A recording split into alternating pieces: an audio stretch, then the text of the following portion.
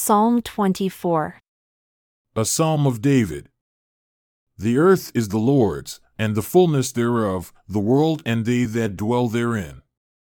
For he has founded it upon the seas, and established it upon the waters. Who shall ascend into the hill of the Lord? Or who shall stand in his holy place? He that has clean hands and a pure heart, who has not lifted up his soul unto vanity nor sworn deceitfully. He shall receive the blessing from the Lord and righteousness from the God of his salvation. This is the generation of them that seek him, that seek your face, O Jacob.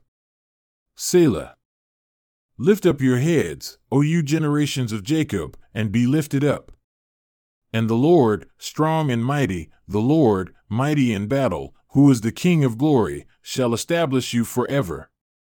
And he will roll away the heavens, and will come down to redeem his people, to make you an everlasting name, to establish you upon his everlasting rock. Lift up your heads, O you generations of Jacob.